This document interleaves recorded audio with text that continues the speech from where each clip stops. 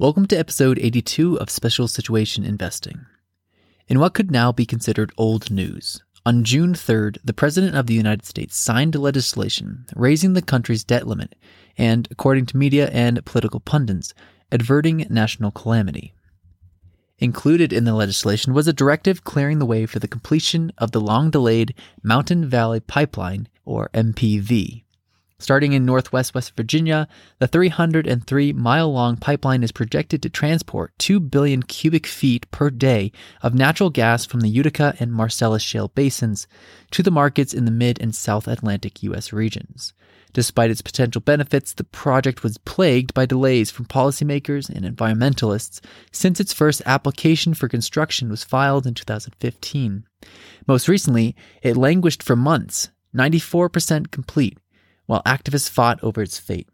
But finally, with a stroke of a pen, all remaining obstacles were removed. The text of the recent legislation directs the Secretary of the Army to issue all permits or verifications necessary to complete the construction of MPV across the waters of the United States, and to allow the operation and maintenance of MPV. End quote. While environmentalists failed to contain their outrage, the government now claims the completion of MPV is a national priority, as we believe it probably should be. While we applaud the greenlighting of the MPV project, our attention has been thousands of miles away on the other side of the continent, watching another pipeline near completion. We're interested in Canada's soon-to-be-completed Trans Mountain Pipeline expansion. The Trans Mountain Pipeline, or TMPL, begins in Edmonton, the capital city of the Canadian province of Alberta. Since Alberta is the heart of Canada's oil production, there are dozens of pipelines leading in and out of the province. But TMPL is unique in that it's the only pipeline to link the Canadian oil sands to the west coast of North America. We'll get into why we think it's so important later, but first, a little history. The Trans Mountain Pipeline Company was granted a charter by the Canadian government in 1951, and construction on TMPL began a year later. As its name suggests, the Trans Mountain Pipeline crosses the Rocky Mountains, traversing some of the most rugged terrain on the continent. In spite of the challenges, the project's planning and construction was completed in only 2.5 years, and in 1953, the first oil was delivered to the Burnaby Terminal in British Columbia. In 1956, the pipeline was flowing at a capacity of 250,000 barrels per day. Also that year, the Trans Mountain Puget Sound Pipeline was finished, which connected TMPL to multiple delivery points south of the Canadian border in Washington state. Ownership of the pipeline has changed hands multiple times over the years. In 1994, the Trans Mountain Pipeline Company was acquired by BC Gas, which later changed its name to Terrasson Pipelines. Kinder Morgan later acquired Terrasson in 2005 and remained the owner until it sold out to the Canadian government in 2018. The pipeline's first expansion, which took place under Kinder Morgan's watch, was the Anchor Loop project. It was completed in 2008 and increased the flow capacity to 300,000 barrels per day, which remains its current capacity. With one expansion complete, Kinder Morgan proposed the Trans Mountain expansion in 2012. This project, which is the focus of today's episode, received commitments from 13 customers who signed long-term agreements supporting the planned increase in capacity up to 890,000 barrels per day. After multiple review processes aimed at restoring public trust and garnering support, the Canadian government gave its initial approval for the project in 2016. In 2018, a trade dispute broke out between the provincial governments of Alberta and British Columbia, BC. The BC government proposed a temporary ban on increased shipments of oil from Alberta. In a classic tit-for-tat, Alberta called the ban unconstitutional and threatened its own ban of wine coming from BC, and then escalated by threatening to cut off all oil going into BC. Caught in the middle of a political dispute, Kinder Morgan threatened to abandon the expansion project if no resolution was reached by the end of May 2018.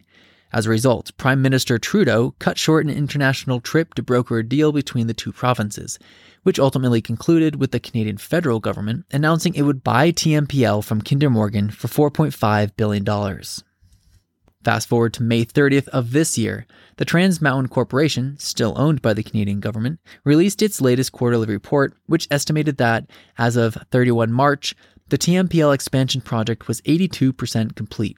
Full completion is expected by the end of 2023, and first product delivery is expected in the first quarter of 2024, after which time the Canadian federal government plans to sell the pipeline. This brings us to the current day and the current opportunity. If the project remains on track, the amount of oil Canada will be able to export to the world will nearly triple next year from 300,000 to 890,000 barrels per day. We believe there are 3 reasons this development could prove a major boon for Canadian oil producers. Number 1, increased export capability will increase the price of Canadian crude. Remember that TMPL is the only Canadian pipeline to reach the West Coast. The majority of Canadian oil is exported through pipelines that flow south into the United States, most of which terminate in the Gulf of Mexico. This is logical for a couple of reasons, namely, the U.S. is a large, convenient customer, and building greater export capacity via West Coast ports would require building more pipelines through the Rocky Mountains. It's therefore understandable that most Canadian oil is sold into the United States. But picture the situation this creates for Canadian oil producers. They have one main customer. That one customer is one of the world's largest oil producers, and the oil that customer produces is a higher quality product. That setup doesn't leave the Canadian producers much pull at the bargaining table. This disadvantageous setup is the main reason Canada's crude oil benchmark, Western Canadian Select, or WCS, constantly trades at a discount to other benchmarks such as WTI and Brent. For sure, there are other factors such as the quality of the oil extracted from the Canadian oil sands, but it's commonly believed the lack of a multiplicity of customers for Canadian crude plays a dominant role. The chart below illustrates how the discount for WCS to WTI, currently at 28%, has persisted for decades. We believe if more Canadian oil were to reach the West Coast, and therefore more customers, particularly in East Asia, it's likely the price discount would lessen, if not disappear. Number 2, more pipeline infrastructure will allow Canadian producers to sell more oil. With its current pipeline infrastructure, Canada operates at or near its full capacity. In 2022 numbers, Canada totaled a pipeline export capacity of approximately 4 million barrels per day, while in the same year, in excess of 4.2 million barrels per day of oil were available for export via pipelines. Take TMPL as an example. For at least the last 6 years, there's always been excess demand for its available capacity. We know because this data is captured in what's called pipeline apportionment. It works this way. Each month, customers wishing to ship product through the pipeline submit requests to the Trans Mountain Pipeline Company. Based on those requests, and taking into account the type of product, pipeline maintenance, and carryover flows from the prior month, a monthly capacity is calculated. Requests in excess of this calculated capacity is called apportionment. As the chart above shows, TMPL apportionment has averaged between 15% and 40% on an annual basis since 2016.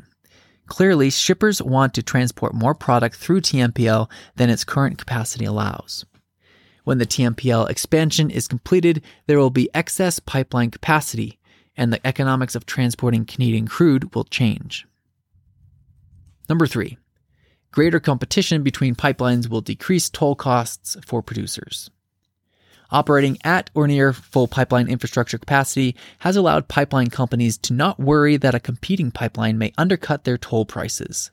With the capacity from the TMPL expansion coming online next year, pipeline operators will likely be forced to compete for customers by lowering prices. In fact, they already have.